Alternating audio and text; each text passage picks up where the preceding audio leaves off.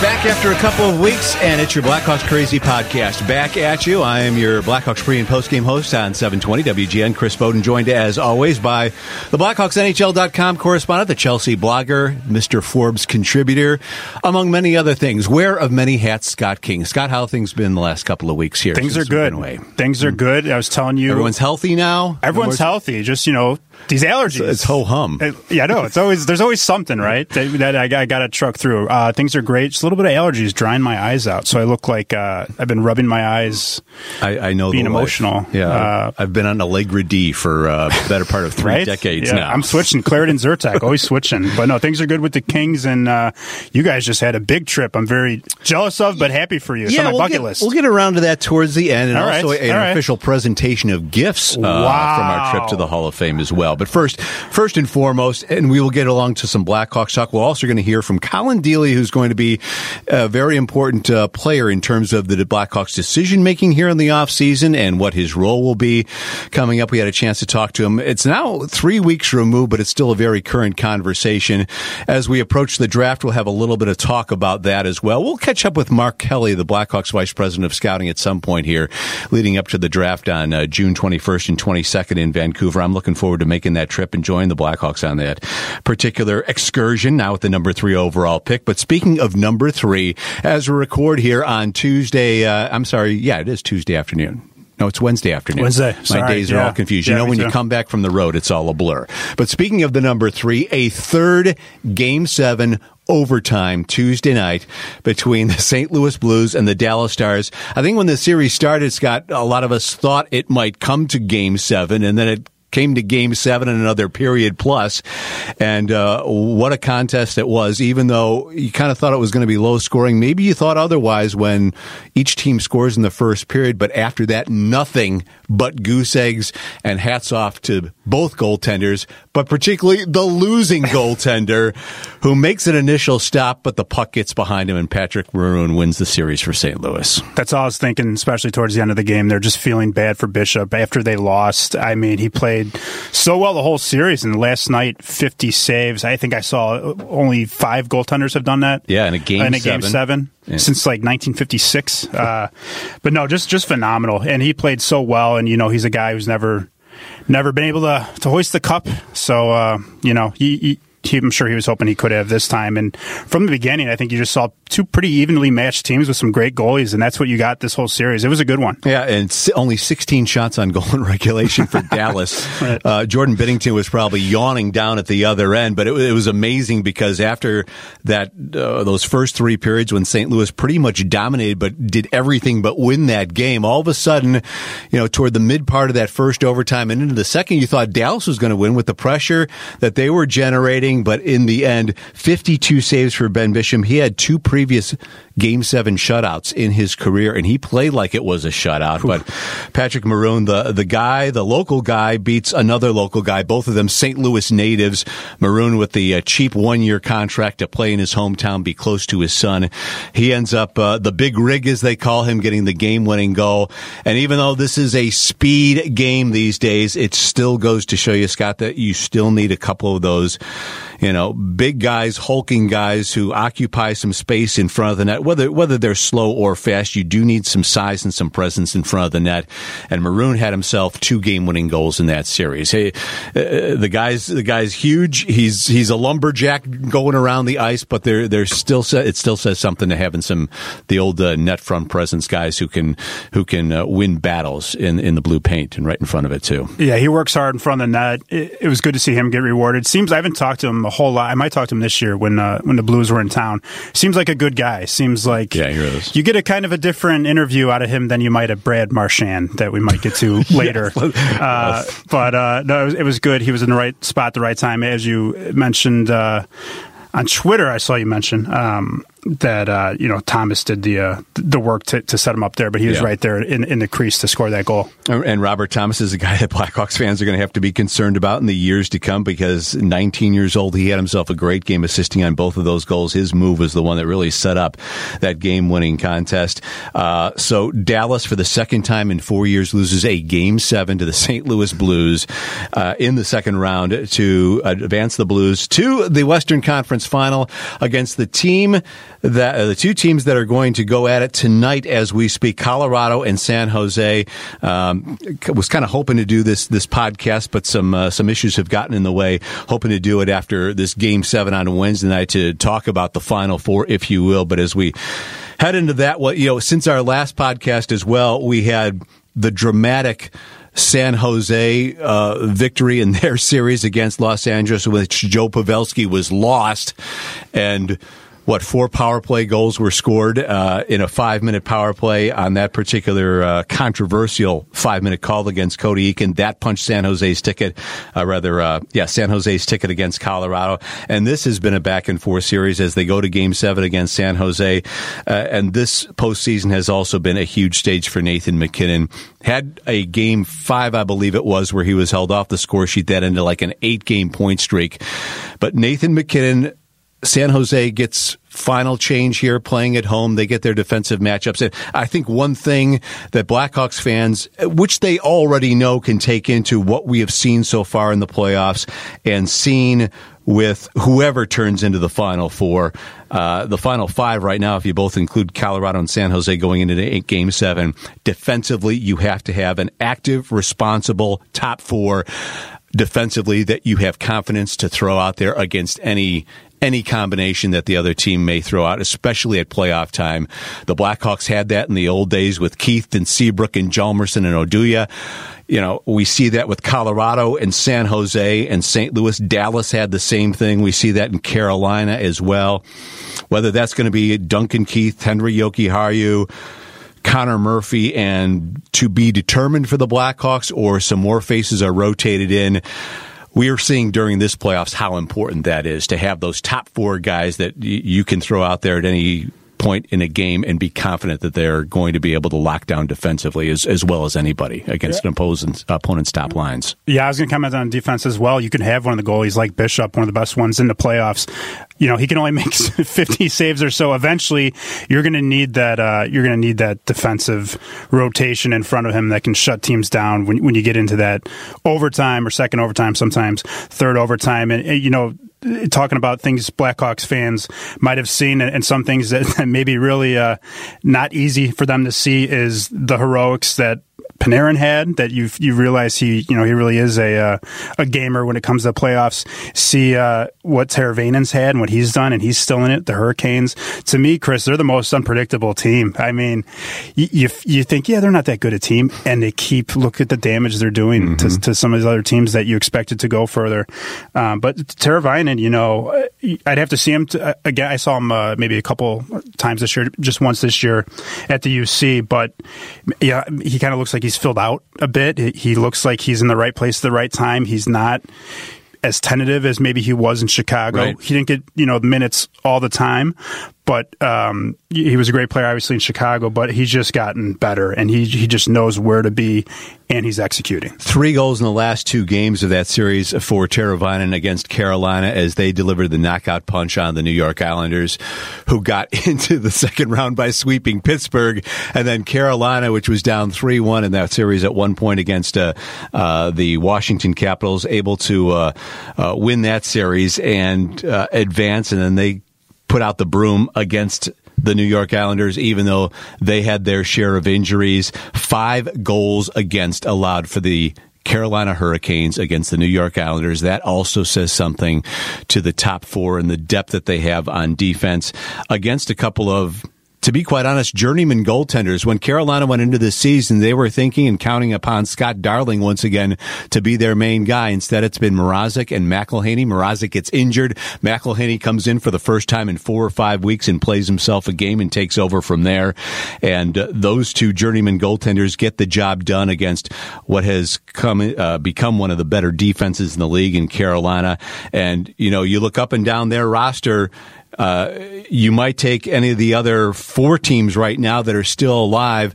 in terms of roster depth over Carolina, but they somehow have found a way to really galvanize themselves, have an incredible amount of momentum that they are just carrying into the series. Now, against the Boston Bruins, it's the old Bruins and Whalers, the old Whalers, matching up once again as the Bruins were finally able to put their foot on the accelerator in that particular series.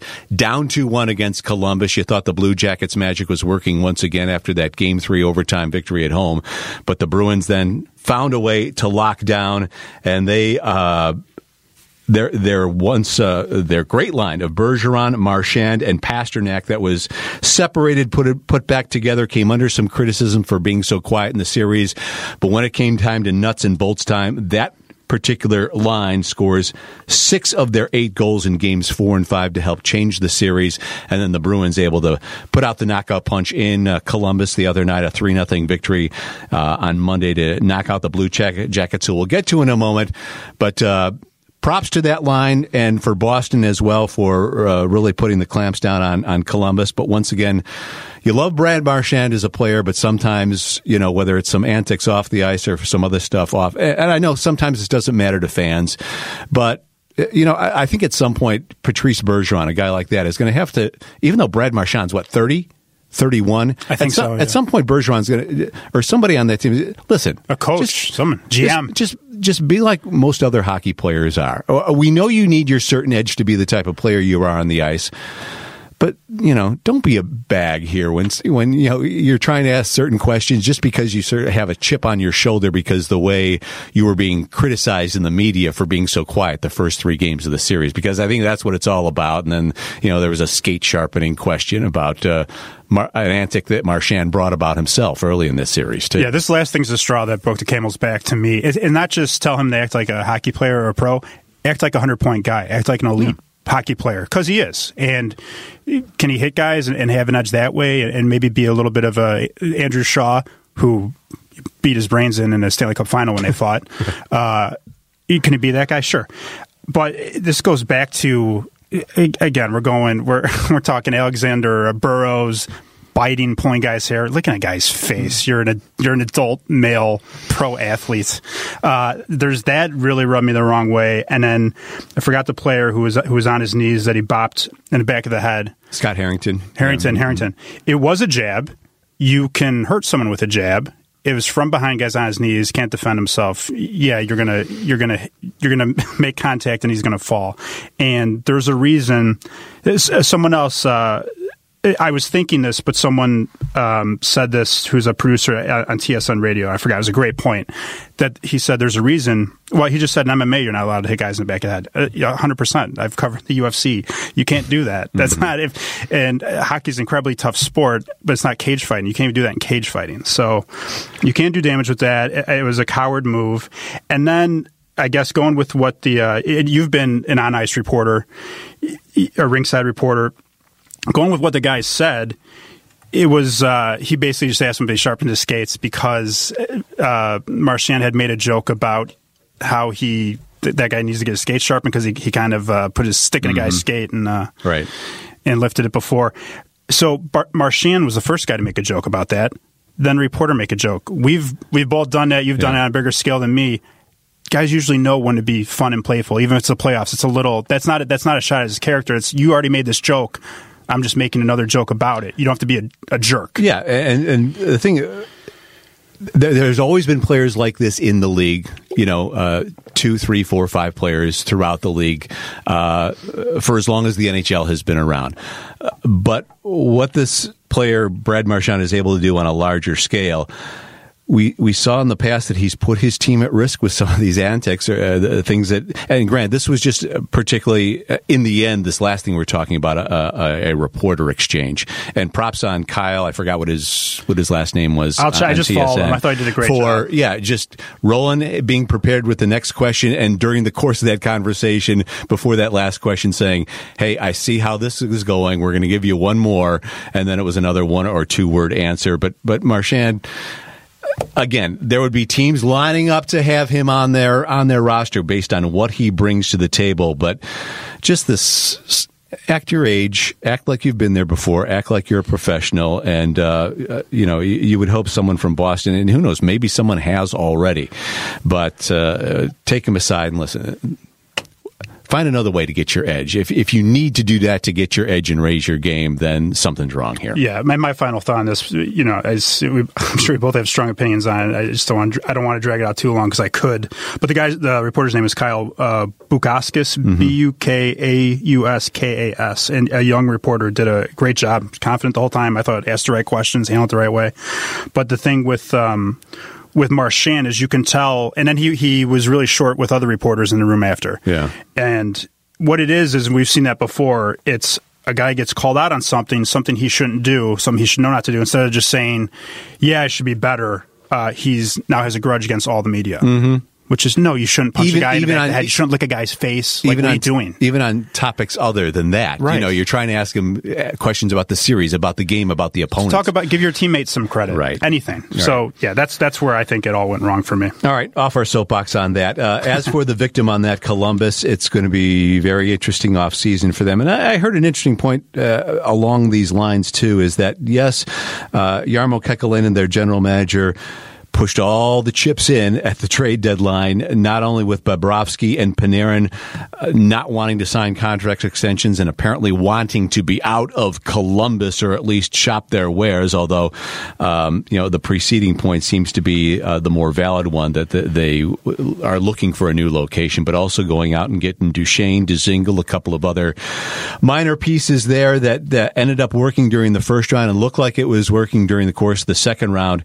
And now they go into free agency July 1st at risk of losing all that after just getting halfway through the second round in terms of advancing. And one interesting point I heard, though, was that Kekalainen may have helped his cause with other free agents who were out there in the summer by being as aggressive as he was, by saying he was all in, and that they will have money to spend if all these other guys go out the door.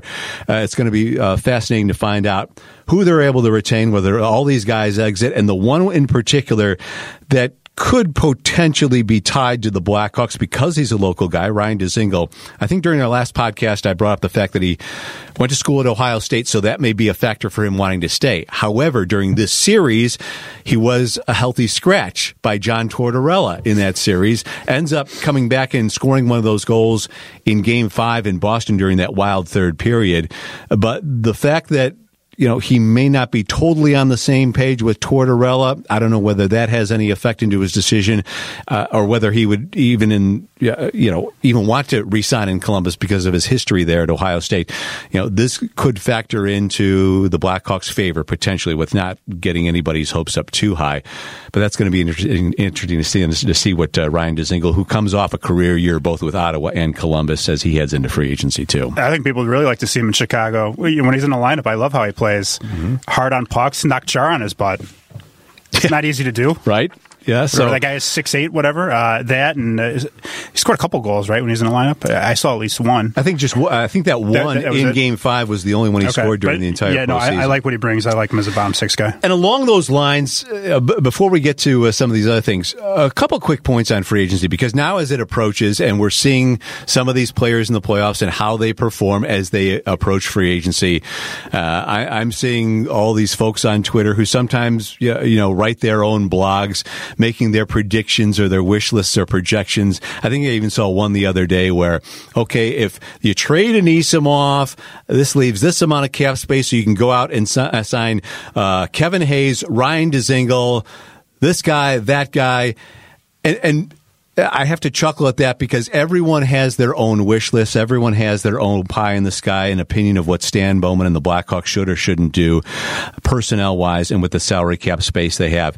But let's keep this in mind, people. With what we're seeing in this free agents period coming up here July 1, yes, we'd all like to see the big splash moves. There are some who think that the Blackhawks need to make a splash move because of missing the playoffs the last couple of years and pump the interest back up, despite the way they finished the season. Even if they miss on some of these bigger names in free agency, there are a heck of a lot other names in this free agent pool who may not be as sexy, but who could still serve important purposes from a depth standpoint for the Blackhawks. Because you see all these teams in the playoffs, they're rolling at least 3 lines or 4 lines. These were the same teams who were doing that during the regular season. And, while the Blackhawks were top heavy in their scoring, they can certainly improve their roster by some of these supplementary players who could fill out a roster. Noel Acciari of Boston is a penalty-killing type guy who is a third, fourth line guy who could certainly serve a purpose here in Chicago. I think I mentioned Pierre-Edouard Bellemare of Vegas a couple of weeks ago, but there are dozens of other guys who may not be at the top of the list, sexiest guys. Brett Connolly's due for a big payday. He scored 22 goals for Washington this year.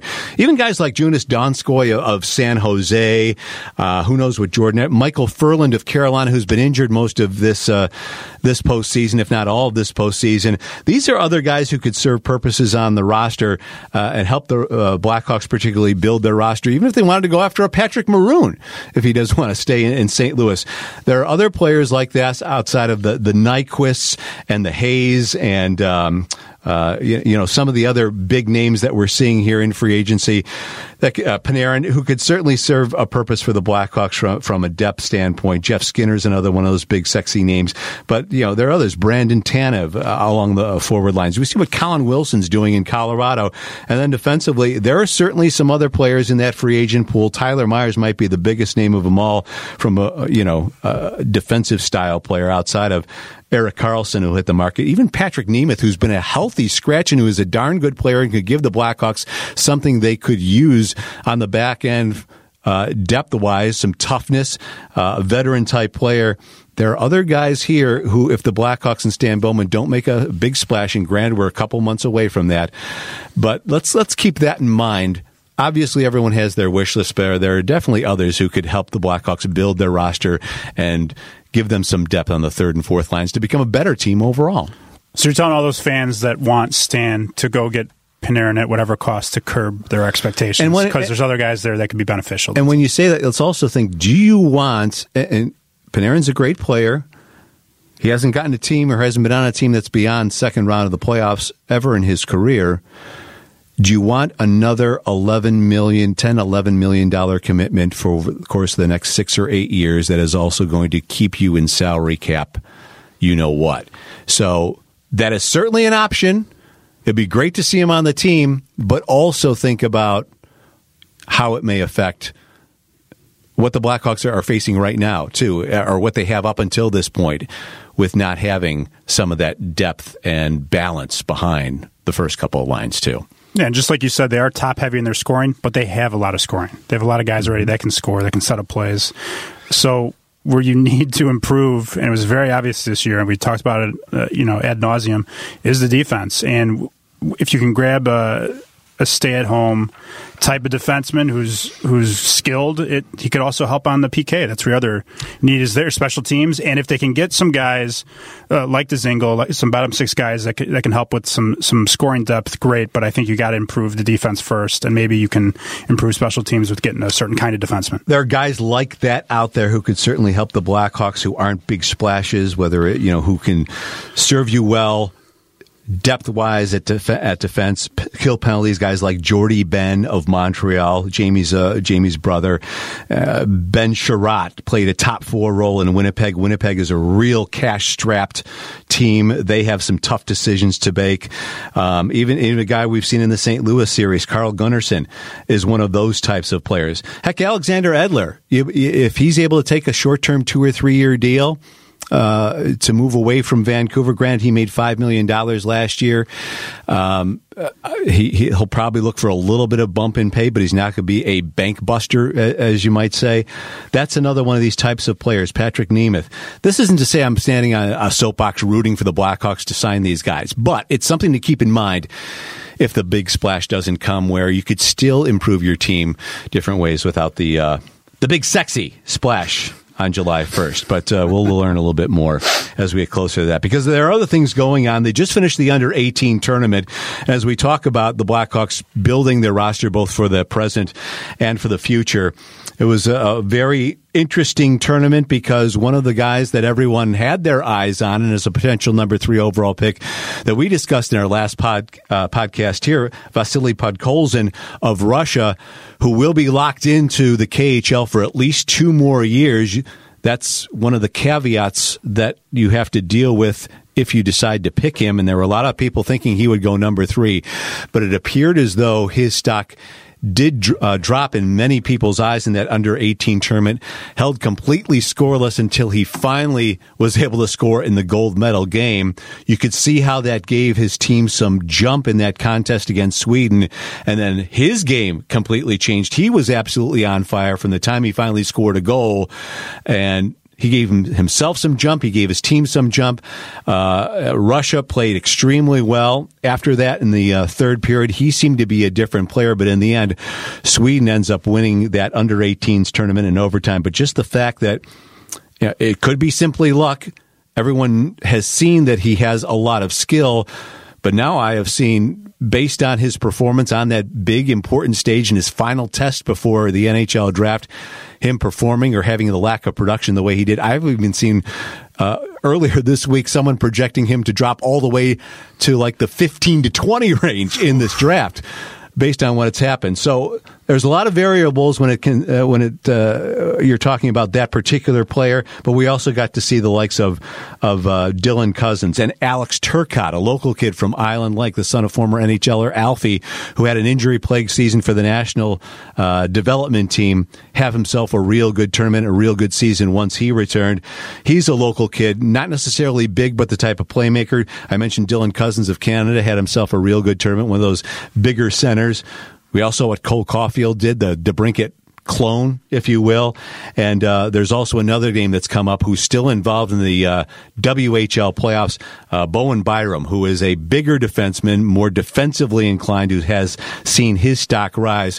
So there's a whole bunch of variables here. The good part about this for the Blackhawks is that after Jack Hughes and Capo Caco likely go 1 and 2 to New Jersey and the Rangers, they get the pick of the litter and decide the course of the rest of the draft. It's going to be real interesting to see how this shakes out in the decision-making for the Hawks scouting department. Yeah, you've touched on the guys that I have my eyes on. I still like Dylan Cozens a lot. He, like you said, I was following it. He had a great tournament. And look, you got to feel bad for a guy like Podkolzin, and there's probably a few of them in a tournament, and these kids are playing in 18 and under, and they're that young, and they have this much amount of pressure. They know all the scouts are watching. They know all of hockey fans in the hockey world are watching, and they understand that the way they play just in this one tournament, they could be elite players at heart at every other opportunity. But if they don't deliver in this, a lot of times, like you said, they can fall quite a bit. Stock rising, stock falling. We saw what happened to Cole Caulfield. Yeah, he was good as it was, but then he scores averages 2 goals a game during the course of the tournament. And those who didn't see Jack Hughes are not as familiar with Jack Hughes because he was injured a lot during the World Juniors back in late December, early January. We saw how good he was in that particular tournament, busting Alex Ovechkin records that were held for quite some time. So that's all part of the equation here. Speaking of young players, before we get to the World Championships and discuss that, there's still some Blackhawks prospects that are involved in playoffs.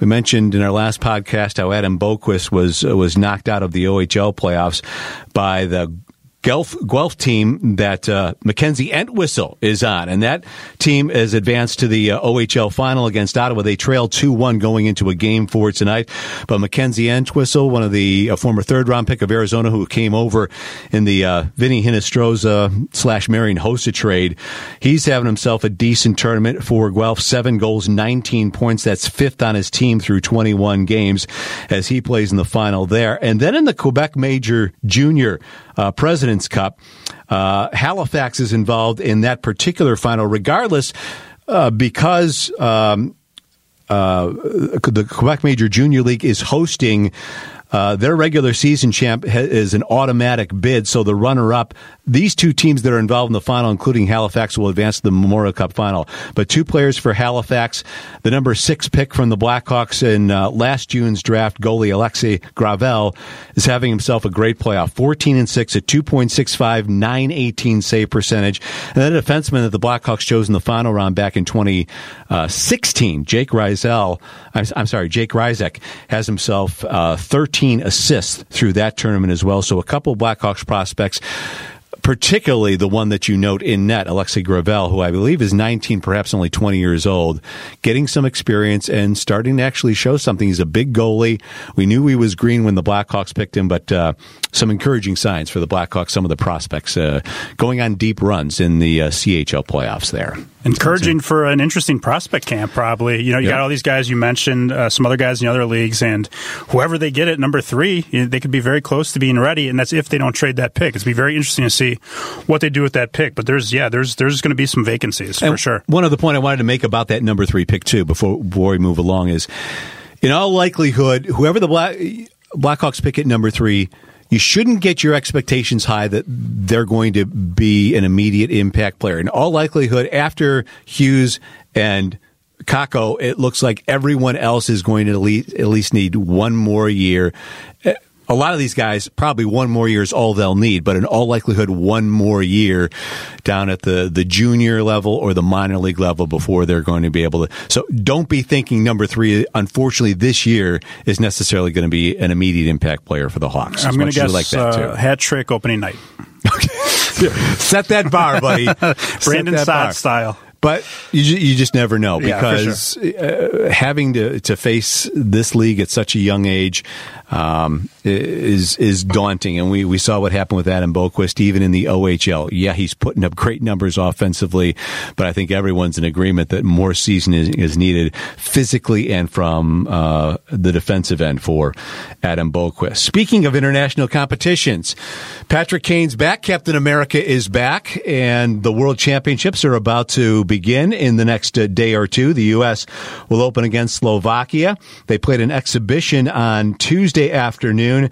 Alex DeBrincat joining him on Team America, but the lines, at least in this first contest against Germany, and Dominic Cahoon, by the way, who scored a goal in a U.S. 5-2 victory over Germany. It was Kane, Eichel, and Clayton Keller of the Arizona Coyotes on one line, while Jack Hughes was centering Alex DeBrincat and James Van Riemsdyk on the second line, and then DeBrincat just continued doing DeBrincat things in international competition, and at least in that exhibition to start things off against Germany. Yeah, his goal, 2 assists, not bad. Just an exhibition game, but he's already showing up. He's already checked in. He's on the third line there. It's going to be fun to watch this team. That's a good team, Johnny Gaudreau on the third line. So. Oh, my God. Yeah, it's great. And Chris Kreider. I'm really looking forward to watching them play games that count. As they open against Slovakia there, and during the course of the competition, they won the bronze last year. They were blown out against Sweden, I believe, in the semifinal game, and then Sweden beat a surprise Swiss team, which, by the way, will have Philip Kurashev once again on its squad. Kurashev lit it up for the Swiss team at the World Juniors. So Kurashev, who had a couple of games down in the minors with the Rockford Ice Hogs, he will be on that Swiss team. And the other Blackhawks representing Dylan Strome on Team Canada, Henry Jokiharju, and Kevin Lankinen, the goalie for Indy/Rockford last season. They'll be representing Finland. I see that Jokiharju is going to be a part of the number 1 power play unit for Team Finland, so that gives him a little bit more exposure. We mentioned Dominic Cahoon will play for Germany, Anisimov for the Russians, Kurashev for the Swiss team, and Marcus Kruger and Eric Gustafsson for Team Sweden. I'm interested to see, with all the Swedish talent that club has on the back end, how much Eric Gustafsson, whose tournament at this time a year ago was cut short by a wrist or a hand injury, how much he is able to contribute for Sweden team that's usually pretty loaded, although not as loaded as much due to some of the players that are still involved in the Stanley Cup. But always a fun tournament to watch, and a little taste of things for Blackhawks fans missing seeing their guys on the ice too. You can see how they're getting back into action. Good for them in this international competition too. It looks like Strome's set up to play some left wing for Canada, and if you're a Hawks fan, I think I'd be happy all these guys are playing. I mean, for the guys who are a little greener, they're getting some really big stage experience. I think it says a lot about Patrick Kane that he's playing in this again, and that he wants to be the captain, to kind of draw and expand that leadership role, and just the fact that he always wants to play on a big stage. He could take a summer off, go on several vacations with the long off season they had, and whether it was when he played overseas before, prior to joining his first Worlds here, he always looks for ways to get better. Whether it's his playing in a league or his the workouts he does. at home. He's always looking to get better, always looking for big stages, and that says a lot. A guy who never gets comfortable, that you don't want to see get comfortable. So that'll be fun to watch over the course of the next couple of weeks. I know most of the games are on NHL Network, and you can check those out. I know a lot of them will be streaming probably on one way or another as well. All right. Speaking of prospects, there's one kind of quasi-prospect in Collin Delia that the Blackhawk fans already know a good deal about. And Delia has begun his off-season. I was able to catch up with him. It's now 3 weeks ago that Rockford's season ended. When we did our last podcast, I gave you a short interview with Henry Jokiharju. We also heard from Brian Campbell talking a little bit about his experience this past year with Adam Boqvist. But as Rockford 3 weeks ago, unfortunately, the Ice Hogs weren't able to make a repeat trip to the Calder Cup playoffs. So I drove out to Rockford, caught up with a couple of guys as they cleaned out their lockers, one of which was Collin Delia, who finished the season down in Rockford once Corey Crawford became healthy once again. He finished his season second in the AHL with a .922 save percentage, ninth with a 2.48 goals against average. He'll turn 25 in June. It's going to be a real interesting offseason. We spoke about free agency and whether the Blackhawks do the amount of aggressiveness that they have at the goalie position in free agency, whether they'll want to sign a veteran backup, bring back Anton Forsberg. I'm not sure Forsberg will want that, or whether they're going to throw all their chips on Collin Delia and the aforementioned Kevin Lankinen. They have Gravel in the system now as well.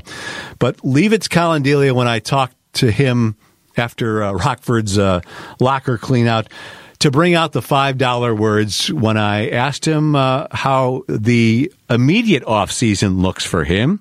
In other words, as you'll hear, it's a few weeks off before ramping things up, and how he is going to approach this offseason, kind of as everybody believes, as the guy who will be the main backup to Corey Crawford come next year. So what now?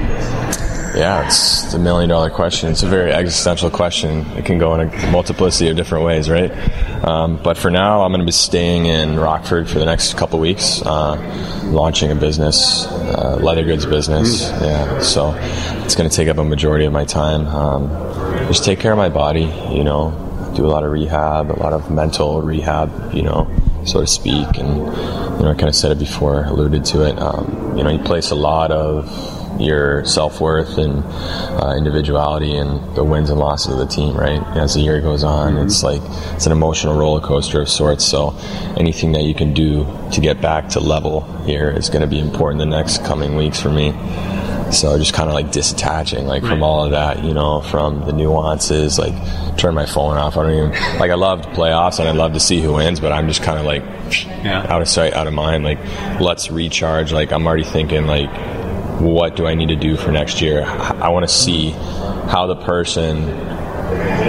goalie at the beginning of next season prepares. I kind of want to see at that point in my life, maybe October 1, whatever it is, the first game of the season, how am I going to look back on this time and be proud of the way I prepared to be at that point?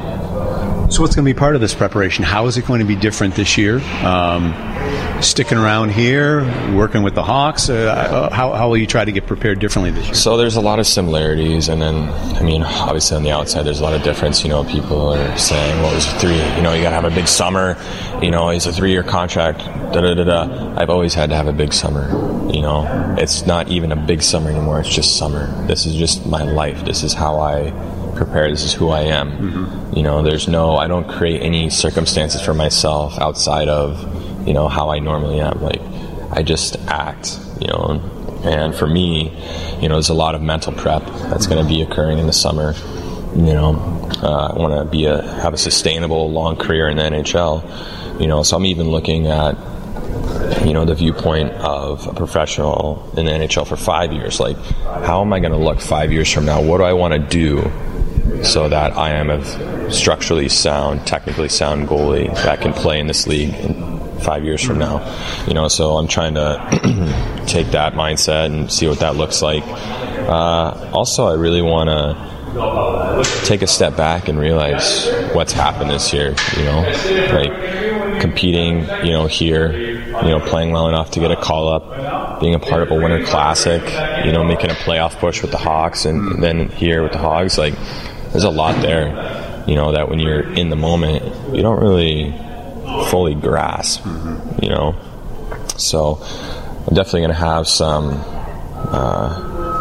retrospection, you know, and reflection on everything that's happened. I'm going to start after that, I'm going to start getting my body, you know, ready to train again, you know, work on some foundational elements, make sure, you know, my joints are, you know, healthy, make sure, you know, everything is working in a synergy. You know, that's very important for me. And you know there's going to have to be an on switch at some point in the off season, and there's also going to be a different challenge here, because I guess the expectation is that you'll be up there next season, but the different challenge is not playing as much too. So is there any way to kind of mentally prepare for that too? Well, I think, okay, let's look at all the goalies, the younger goalies that have made the jump, you know, in their first year. How many of them are starting goalies right off the bat? Maybe a handful, you know, Carey Price, Marc-Andre Fleury, you know, even they had, you know, a bit of like a period where they were transitioning, you know, so it just realizing off the bat that it's going to be different and making that association, you know, I think that's going to help. You know, you're already ahead of the curve there. And then also, I mean, just taking care of your body a little bit better, because in a way, like when you don't play, you know, you're on the ice longer practicing, you know, and you still have to be ready to play that night because God forbid something happens. So just being even more regimented, you know, dietary needs, sleep, you know, I mean, just mental prep, meditation, you know, journaling, things that I like to do, you know, to get myself in the right headspace to be, you know, ready for the next game. And just having an eye on consistency, you know, doing those things, you know, religiously, habitually, you know, to expect, you know, the same result out of myself at practice as I would in the game, night in, night out, traveling, home game. You know, that's a huge thing, you know, and I want to be a pro that plays in the league for, you know, 10 plus years. You know, I'm going to have to make those good habits now. Yeah. And lights out save percentage the first 4 or 5 games when you were called up by the Blackhawks. Yeah.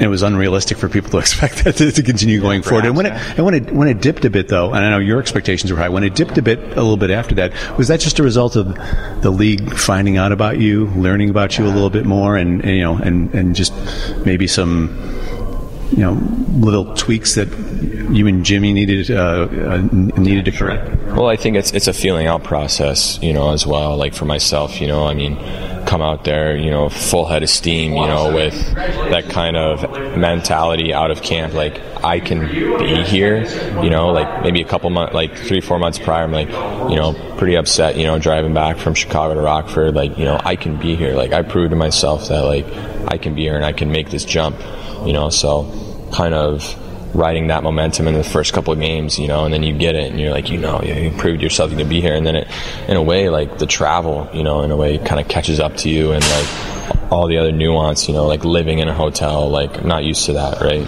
You know, so there's a lot of other, you know, minutia, if you will, that enshrouds you that you can kind of get caught up in. I think I obviously did, but, you know, I think that's part of it, you know, and how do I channel that, you know, and I think also, like, I'd love to play like that forever. You know, I'd love to play in that same, you know, like exponential growth curve. But, you know, I mean, as time will say, as time tells, you know, everything evens out. And, you know, I think I had like one of the highest average shots per game, you know, in the league. Toronto third period? Yeah, holy. I mean, if you think like what's the average, if I had played a full game of that, you know, dosage, that's about, what is that, 87, 90 You had a few shots. games like that, though. Yeah, so I mean, but the thing is, like, as a goalie, you'd rather have that type of work, you know? Like, and in a way, like, it's easy to play in those games, you know? But what's harder is to play in the games where you're getting, like, 20 shots and you have, like, a goal in the first period, in the first minute, you know? Like, and that's really what I've worked on this year.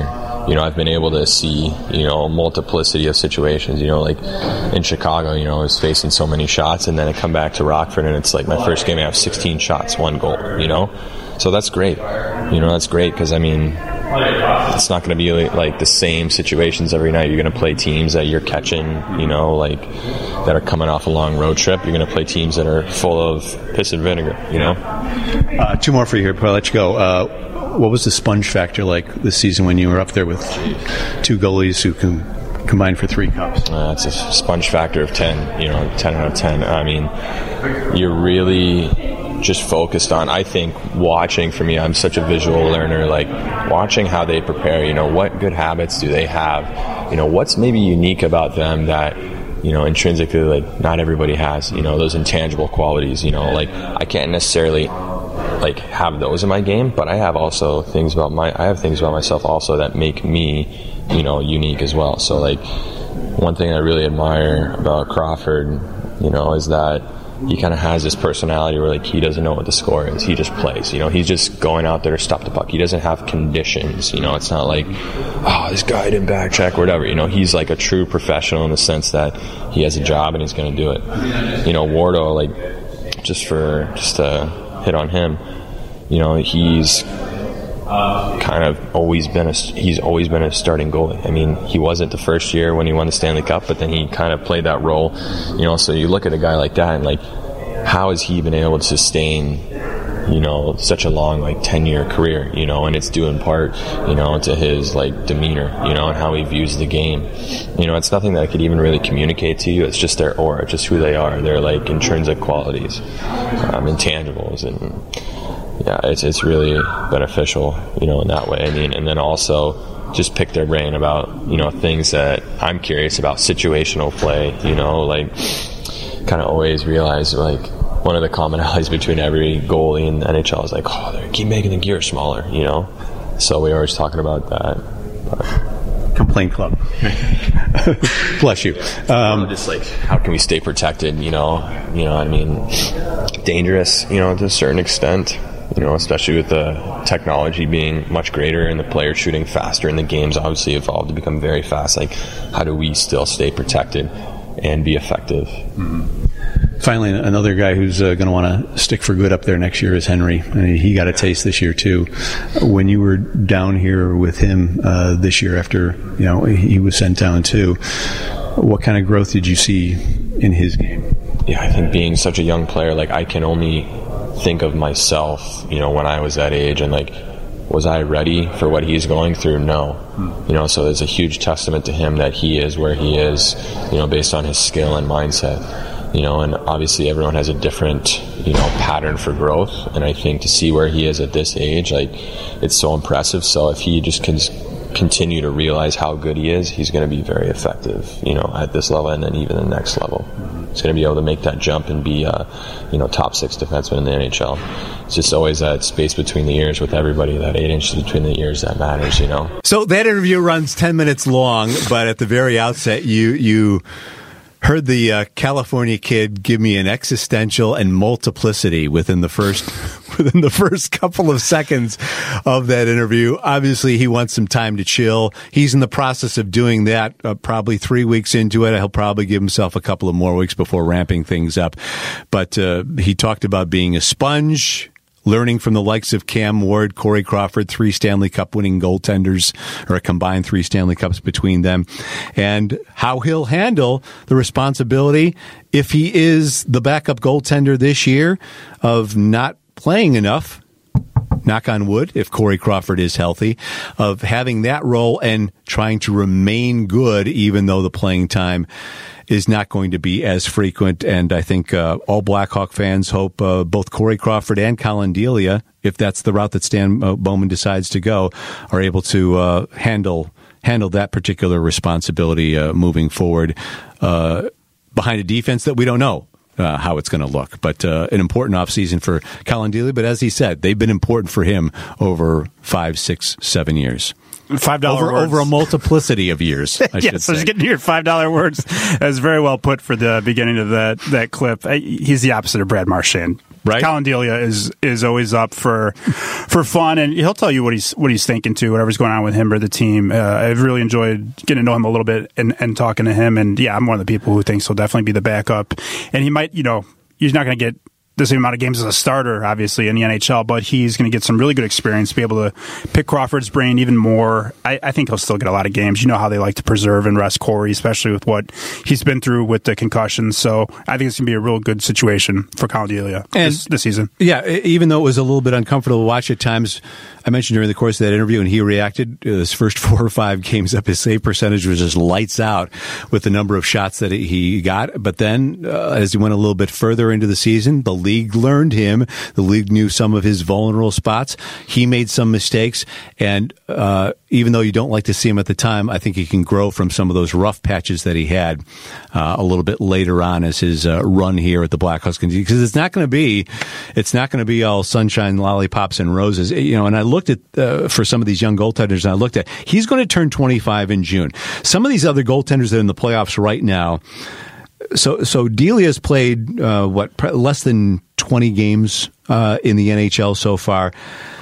Some of these goalies in the playoffs right now, these were their ages when they played more than 10 games in any particular NHL season. Ben Bishop was 26 before he had a season in which he played 10-plus games. Jordan Binnington this year is 25. We've seen what he's done for St. Louis. Tuukka Rask was 23, but he was still playing backup splitting time with Tim Thomas in Boston for a couple of years. Was really 26 before he took over that role full-time, and that first full year was when the Blackhawks beat him in the Stanley Cup Final in 2013. Peter Mrazek was 24. Philip Grubauer was 24 before he got a season in which he played 10-plus games. And Corey Crawford was 26 before he came on in 2010 and 2011 and took over from Marty Turco at that time. So even though Colin Delia is 25, it's very rare, as Colin mentioned during that process, very rare do green goalies come in. Carey Price is one of them, Marc-Andre Fleury, Patrick Waugh. Those are goalies at a different level. But most of these that come along, there's a growth process, and it isn't until they're in that mid-20s range where they really gain a comfort level, a knowledge of themselves, of what they have to do and how to adapt to the NHL, too. Yeah, I think when Tim Thomas won that cup with Boston in 2011. 35 or 36. I was going to say, I thought like mid to late 30s. And he went through his growing pains, too. Yeah. In the course did of not his want to career. go to the White House. but that's a good point to look at all those guys' ages. You forget, you're always focused on, is that forward or is that superstar winger too old? Is he still in his prime? But the goaltender is a position where there's a lot of learning to be done and a lot of experience to be gained. And those guys, they can still be effective. Look at Lundqvist in recent seasons. Maybe not so much too recently, but the guys can get up there a little bit in age in terms of hockey overall. It's an elder statesman position. Speaking of Corey Crawford, the Blackhawks announced, or actually IndyCar announced this week, that he is going to be driving the pace car at the Indianapolis Grand Prix coming up at the Indianapolis Motor Speedway on Saturday. We all know Corey's a gearhead. They had that car for charity that he reworked. He loves his vehicles. That thing was a thing of beauty. He loves getting underneath those things and working on them, and it would seem only fitting. And it's good to hear that Corey Crawford is good to go around noise and sound and commotion. Yeah, loud engines. Exactly. Something that he loves to do, and it's good to hear that he's feeling well. Just don't crash the pace car, Corey. No, right? Man, I wasn't going to go there. It's don't need that, because we know how, as we mentioned in the last podcast, how salty he was at that groin injury he got. Oh yeah, in the next to last game of the year that he had. Yeah, you also saw his love of cars and the one he refurbished, I guess, for charity on the road to the Winter Classic. Mm-hmm. I mean, his love for cars, and they auction it off, and it's been all over the internet. It's been on TV. It's the man loves cars. Another thing that Corey Crawford did, I learned on a recent trip, my recent trip to Toronto here. My daughter and I were able to go to Toronto a day after my wife was sent there for a conference for a few days. So we spent the weekend came back into town on Tuesday. But that gave me the opportunity to visit the Hockey Hall of Fame for the first time, which we'll get to in a moment. But when you go to Toronto, there are other things that you do. And yes, I did help the Canadian economy quite much by the things you have to do when you're in Toronto. And that's going to the CN Tower. That's going to their aquarium is really nice. I had a hankering to go to a Blue Jays game because they were playing Minnesota. They got back in time. I decided not to go to that because it turned out to be one of those games that I would have walked out on earlier. Minnesota blew them out early. But that was Monday night. Decided not to go to that and just kind of chill out. But it was good walking around town, experiencing some different things. But when you go to the CN Tower, you have an opportunity, if you would so like, and I have learned over the last few years that I have gotten worse with heights as I have gotten older. And they have one of these things where you can go 114 stories up. there is kind of a stainless steel ridge around one of the rings of the towers where you can go out, get harnessed onto kind of another ring that goes around the CN Tower in a jumpsuit, go over this 5-foot stainless steel walkway, harnessed to this other line that you're connected to, and lean backwards over Toronto, Lake Ontario, everything in the distance with nothing between you and the ground 114 stories below, but this harness holding you up. And one of the guys that they showed going up there was Corey Crawford. He experienced this. There's a picture of him doing it. And so next time I see him, I'm going to have to, when did this happen? Wow. It's an autograph picture. He's sitting there smiling, calm as a cucumber, the life of a goalie in the midst of a Stanley Cup final. Yeah, why wouldn't you want to do this? This is something that my daughter wanted to do it, and I thought, okay, maybe you have to face your fears. Maybe I would do this, but then even as I got up, totally protected by a bar and plexiglass and a cage around, leaning over, and there's this other thing where you have a glass floor where you can look straight down, and you look straight down, and that's the top of the Sky Dome, or Rogers Center as they call it now. I was even touchy doing that. Yeah, little kids, 5 and 6 years old, they're laying on this glass floor, and I'm tiptoeing around it. There were a couple guys worse than me, but to see Corey Crawford did this when it was a couple of years ago, obviously, because he was having his issues last off season. But there's Corey just hanging 114 stories up, his shoes touching this stainless steel floor. But I guess it's an hour and a half. They take you completely around this ring around the CN that much Tower. Time. Oh my God. And you do walk a little bit, but there's these other times where you lean totally backward, and it's just this harness holding you up. And it's amazing. You can go online and see some of these shots. It's called Edge Walk at CN Tower. You'll see some of the examples there. But man, it's scary. And when you're down below at the base of the tower, you can see people leaning back as you look up at this one ring. So it's absolutely incredible. No, thanks. I would go back to the first time I saw that people do that, or you have the option to do it, I'd go back to the hotel. Right. It takes 1 second to face your fear, Sears, not an hour. Sears Tower has these floors that jut out over the course. People propose there. Yes. That's terrifying. Yeah, no thank you. Kate Upton was another one of the other celebs who did this. There are a number of them before you go up there. Hey, if they do it, you can do it. Be like a celebrity. Oh my God. Thanks. No thanks. So I'll have to ask Corey about that next time. But so it was a fun trip. Toronto's a really cool city. If you've never been up there, get the opportunity. And the other opportunity, it's clean. The folks there are really nice. I also had the chance during since the Maple Leafs are knocked out, but the Raptors were still in it. There was great panic in the streets of Toronto over the course that the Raptors had fallen behind 2-1 in their series to Philadelphia. So just like the Maple Leafs do, you may have seen it on the broadcast where when the Maple Leafs aren't home, they have this huge screen outside Scotiabank Arena, and the fans gather in this little mall slash street that's blocked off. That's cool. And there are thousands of them that gather. Well, they did this for the Raptors game on Sunday afternoon for Game 4 against the 76ers, which they ended up winning.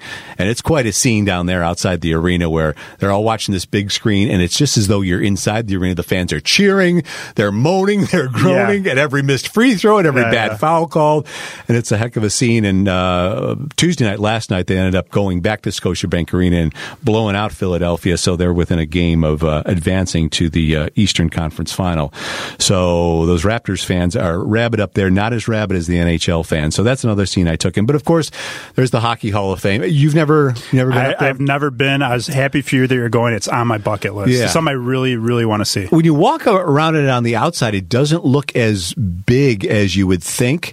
And outside, I posted a couple of pictures on Twitter where you see that year's current inductees, in this case, Marty St. Louis, among those. That was really cool. Gary Bettman. At Bowden Tweets, you can see that. That was very, very cool. Yeah, check some of those pictures out.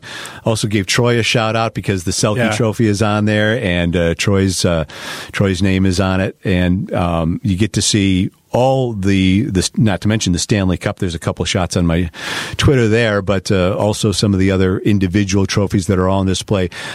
My wife, when she was there earlier, said they also have every Stanley Cup ring on display in that trophy room. They weren't there this particular time. I don't know if they're on some type of tour, but they took that up. You could see the ring for every Stanley Cup winner.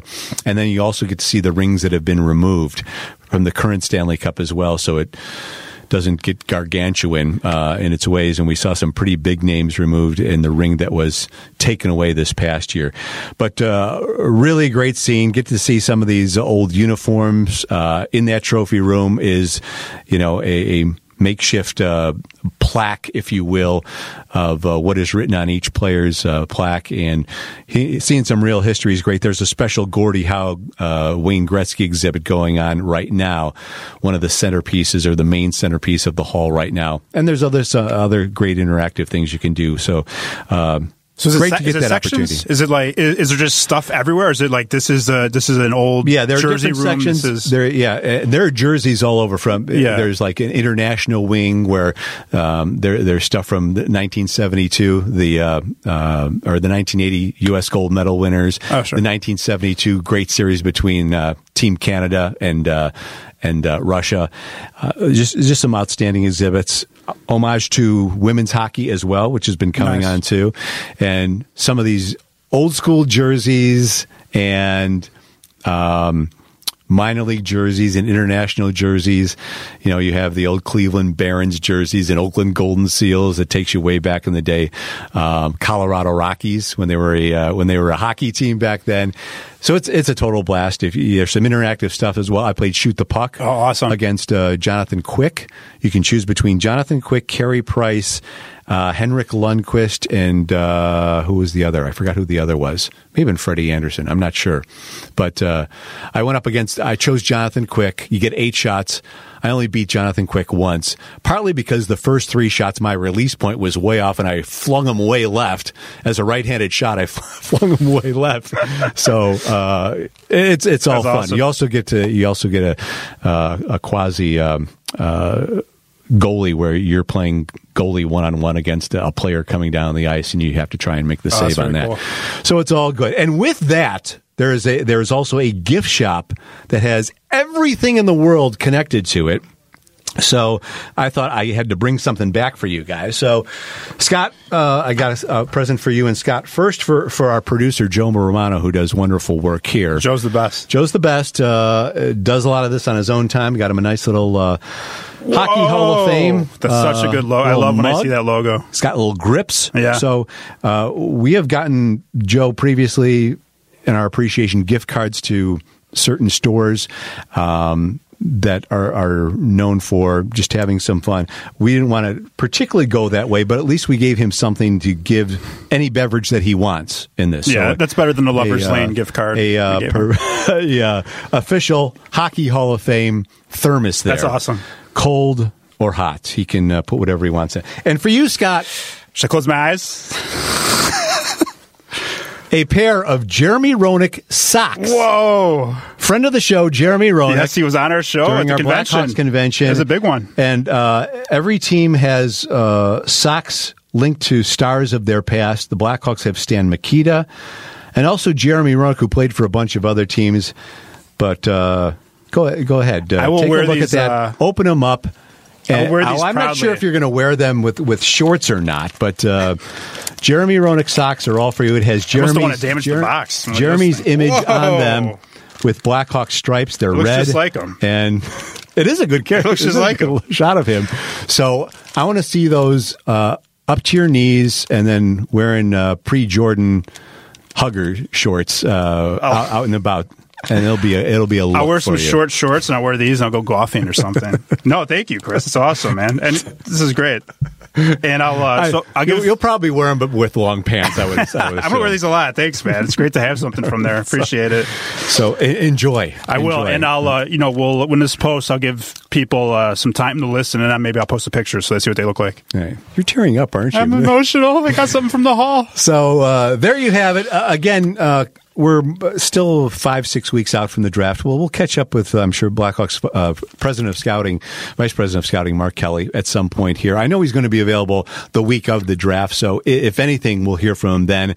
Want to get some of his thoughts closer up because he and Stan are the guys in the driver's seat right now in the draft. Of course, we'll hear from him. And again, we will also want to perhaps catch up with Troy Murray, get some of his thoughts on what has transpired here in the playoffs and how some of the Blackhawks are doing in the Worlds. And I know we put together a special message for someone you wanted to give a shout out to as well. Someone going through some difficult times physically, but hopefully out of the woods here too. Yeah, we you were kind enough to join me for a little video shout-out before the show that we'll get to his sister, Tessa, who reached out to me. Sam Martin, just recovering from a kidney transplant, who's a fan of the show and a big Blackhawks fan. So, just want to try to entertain him a little bit during his recovery. And, I know it's the off-season, but hopefully he's entertained with these playoffs and maybe he's catching some stuff on Netflix to relax a little bit. Yeah, Sam, be well. We wish you all the best. And good on Tessa to provide the idea as well. Hope you're well and back at it soon. In the meantime, providing some humor, some levity as you get through that as well. Anything else you're working on, Forbes? Anything else that may be coming our way? I have honestly been doing a lot of housework and some yard work. Really? And then I'm going to hit all my... Has there been one big project over another? Let's see. There's a lot of big and little projects. I had to get we're throwing out our old table, outdoor table and umbrella. Got a new one from Home Depot. That's a big deal. And we're going to do some planting of flowers and bushes. I basically just had to get the yard clean, get the new furniture built and I power washed our patio. Look at you. My man's man. Look at you, Tim Allen, here with us. Going to the builder store. The home store, the tool man. It all done, and I've been doing a lot of that too during the course of the spring. But it was good to get away to Toronto. Real good trip. Again, if I encourage you to hit it at some time. And when I think about Toronto, it was nice. It was nice there now, but 50s or so. So the weather, I think, had just been starting to turn here over the course of the last couple of weeks, and it seems like a great city to live in if you ever have that option. But I gave them enough of my money over the course of the last 3 or 4 days. But seeing the Hockey Hall of Fame is all worth it. For those of you who haven't had the opportunity, me at age 56 after covering 3 Stanley Cups and being around this team all my reporting life, it was good to see it, and the Blackhawks certainly have their own stamp on that. So anything coming up wise? Chelsea blogger, NHL.com. Tracy's been killing it on NHL.com. Yeah, following she always does. Dallas series with whether it's St. Louis or Nashville.